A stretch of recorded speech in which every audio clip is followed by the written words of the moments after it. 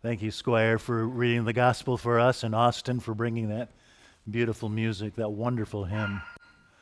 So, do you all know who Carl Linnaeus is? Carl Linnaeus was born in Sweden in 1707, and as a young man, he liked to make lists. And so he started noticing how various plants and animals resembled each other or differed from each other, and then he started placing them in groups. And these groups became what we know as phyla and genera and species.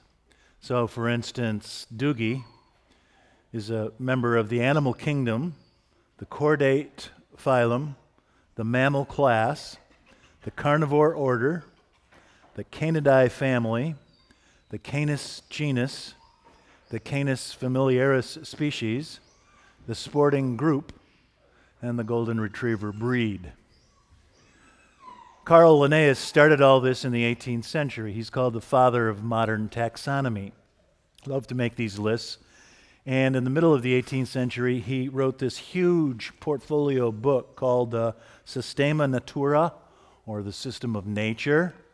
It had all these rows and columns. People called the System of Nature by Carl Linnaeus the prototype for an Excel spreadsheet.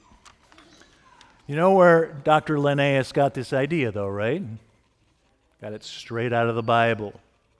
According to the book of Genesis, God created all the animals and paraded them past the first man and said, "You name them, and whatever you call them, that will be its name." And because of people like Carl Linnaeus, that's how it's worked out for the last umpteen million years, right? We name the animals, and that's how they're called. And God parades these various animals across the man's observation, wondering what the man will call them, and God just delights in the joy that happens when the man names the first animal. So God presents this first animal to Adam, and Adam says, "Hedgehog." Or Adam says, "Wolverine." Or Adam says, "Horned frog." Or Adam says, "Bulldog." And God takes great joy in that delight. According to the Bible, the oldest profession for humanity is taxonomist. My speech professor at Princeton Seminary says, think of God's joy in handing over the creature to the human and wondering what he'll call them. And I love this story from Genesis 2 because it shows God's great love for us. You know the reason why God created all the animals for humankind, right? It's because we were lonely. And God knows that's not good for us. God says it's not good for the man to be alone. God hates loneliness. And so God gives us all of these creatures for our companionship, including our pets.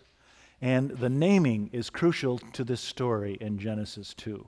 We take such great delight in naming our pets.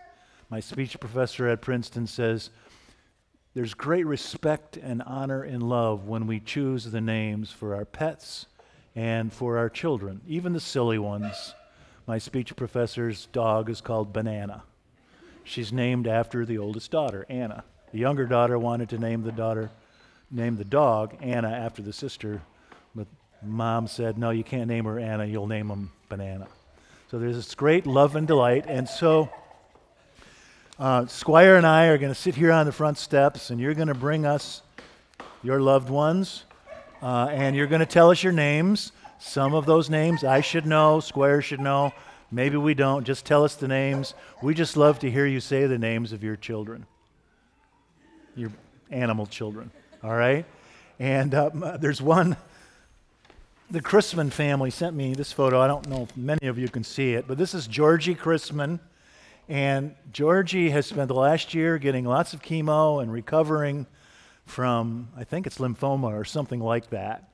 And the Chrisman family thinks of it as a miracle, so Georgie is the first one we'll bless today. Can't be here because he's still recovering, but the Chrisman family thinks this is a miracle, so this will be our honorable first pet. Come via the center aisle, beginning with the first pews. And we'll go back, and then you can return to your seats via like we do the Eucharist. Same thing.